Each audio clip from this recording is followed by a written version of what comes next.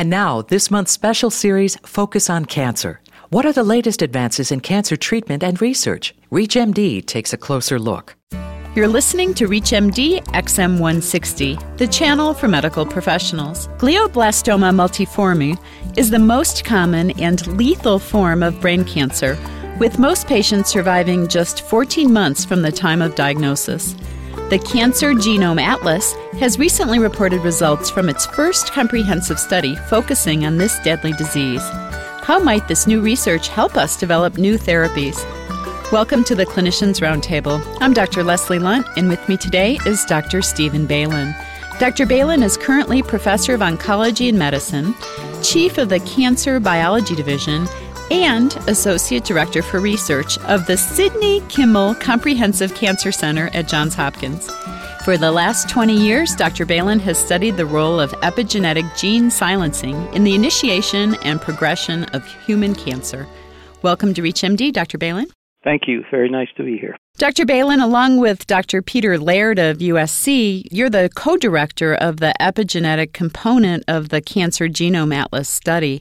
Tell us a little bit about how this work began. Well, the work in the Atlas project per se began multiple years ago when the Genome Institute at the NIH and the National Cancer Institute felt there was a need to study in depth genetic and epigenetic changes in some of the common forms of human cancer. The approach would use many samples of primary tumors from each of the tumor types chosen. Actually, they're aiming to try to get 500 samples per each tumor type to be studied. So let's say we talked in the intro about glioblastoma. Tell us about that. So glioblastoma, which, as you mentioned, is the deadliest form of brain tumors and the most common, was the initial cancer type chosen for study. Were you able to get 500 specimens? We are now approximately at 250 to 300 samples in the quest to go to 500. But that represents a lot of samples that have now been studied for comprehensive analyses. This project really involves a mind-boggling number of institutions and investigators. How do you manage all of this? Well, the central management comes from a very hardworking group of senior leaders and the folks working with them in each multiple component of the project that ranges from coordinating tissue acquisition, preparation of DNA and RNA, for shipping out to the multiple analyses centers, and a large effort to coordinate all the data in an informatics platform that can be queried not only by the TCGA investigators, but by the clinical research community as a public database as well.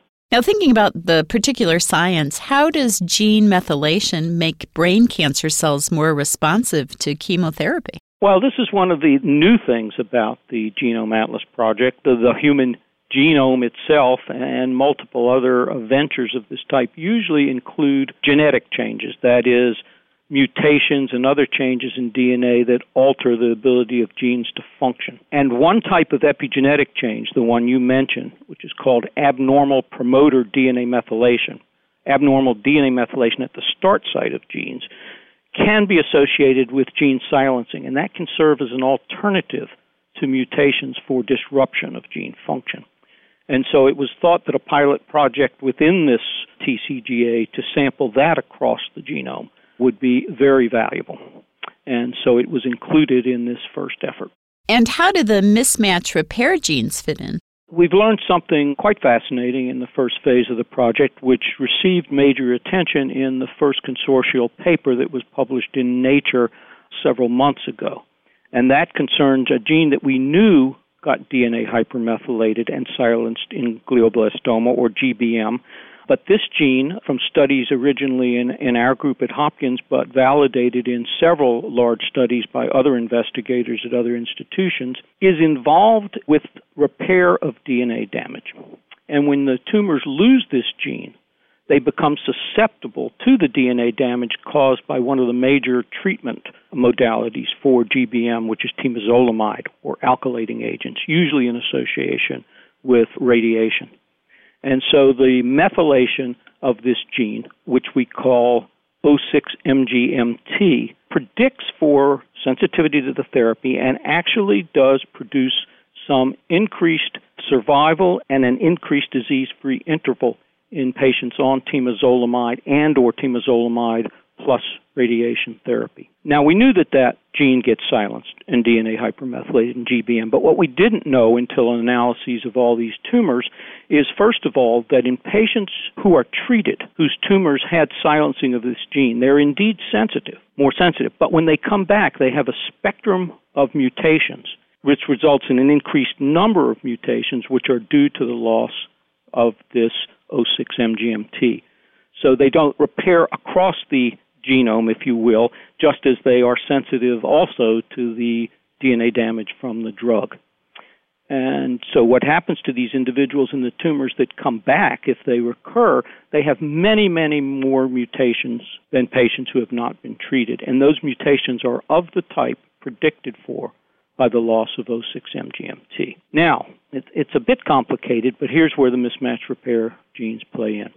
In a treatment of these tumors, when they are damaged by the temozolomide, the tumor cells attempt to repair that damage through the mismatch repair enzymes, which is a family of enzymes.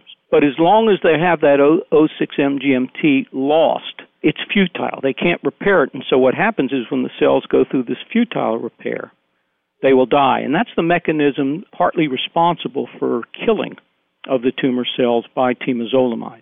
So what the tumors apparently do, they will select for a way around that. And the way to get around that is to mutate one or more of the mismatch repair genes. Not only that, they have the loss of O6-MGMT to predict the type of mismatch repair mutations that will occur. So there's good news and there's bad news. The good news is that loss of this gene predicts for sensitivity to the leading agents that are used today.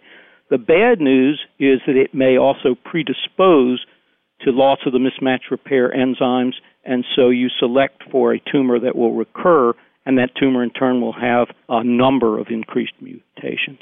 If you're just joining us, you're listening to the Clinicians Roundtable on ReachMD XM160, the channel for medical professionals.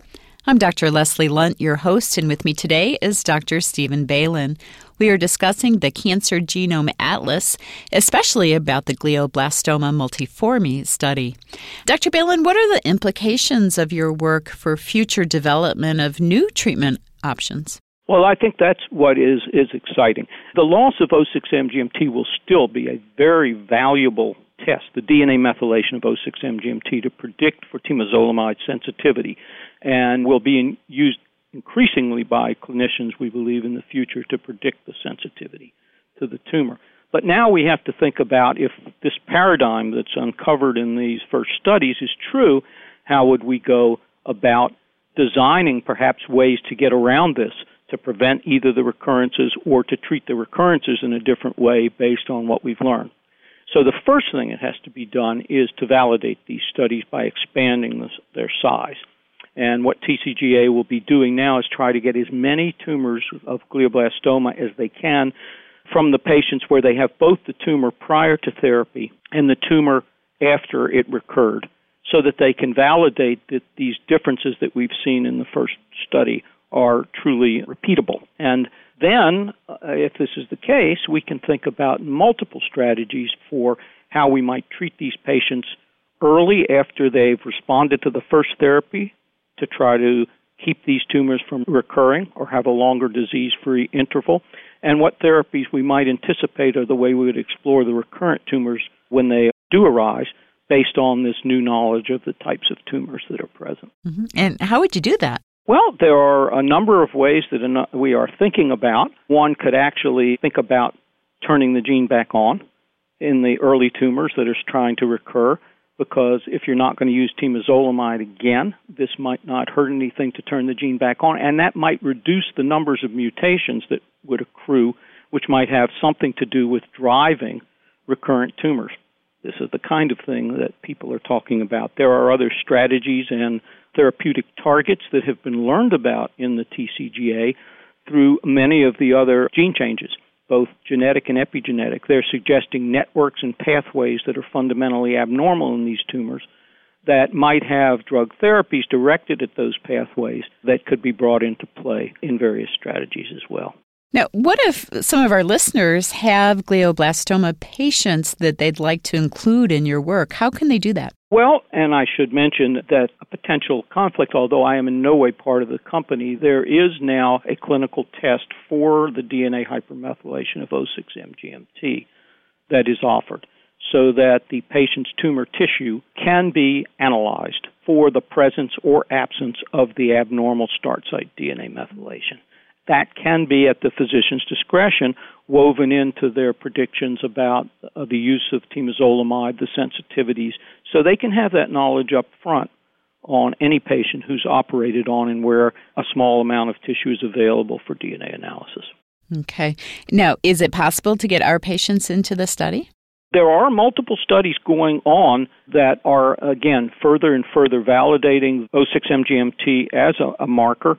And many institutions do participate. I think that the radiation oncology ECOG type group has a large study going right now. I don't honestly know all the participating institutions or what the entry levels are, but there are certainly going to be trials where people will be very interested in having patients enrolled to look at outcomes.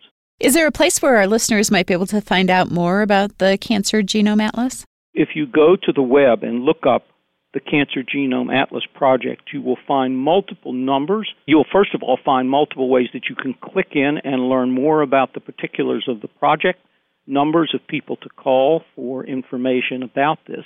So they have a website that can certainly be readily queried by any physician. Great. And just to be clear, you're looking at cancers other than glioblastoma as well? Yes, the project was initially designed to do so, and the acquisition of samples on ovarian cancer and non-small lung cancer, predominantly the squamous cell type, but probably also to include adenocarcinomas, is now underway. This project has been approved by the advisory board at the NIH to be extended, and other tumors such as breast, colon, kidney are almost assuredly going to be analyzed in this way as well. Good time to be a researcher, huh? Well, it's a hopeful time, and especially if one feels that the research is going to actually benefit patients in a reasonable amount of time, and that is the greatest hope. Well, thank you for helping to teach us about it. Thank you for asking me to be on. We've been speaking with Dr. Stephen Baylin of Johns Hopkins about the Cancer Genome Atlas project and the hopeful clinical implications of their work. I'm Dr. Leslie Lundt. You're listening to ReachMD on XM 160, the channel for medical professionals. Please visit our website at reachmd.com, which features our entire library of shows through on-demand podcasts. Thank you for listening. You've been listening to this month's special series, Focus on Cancer. For a program guide and a complete list of shows, please visit us at reachmd.com.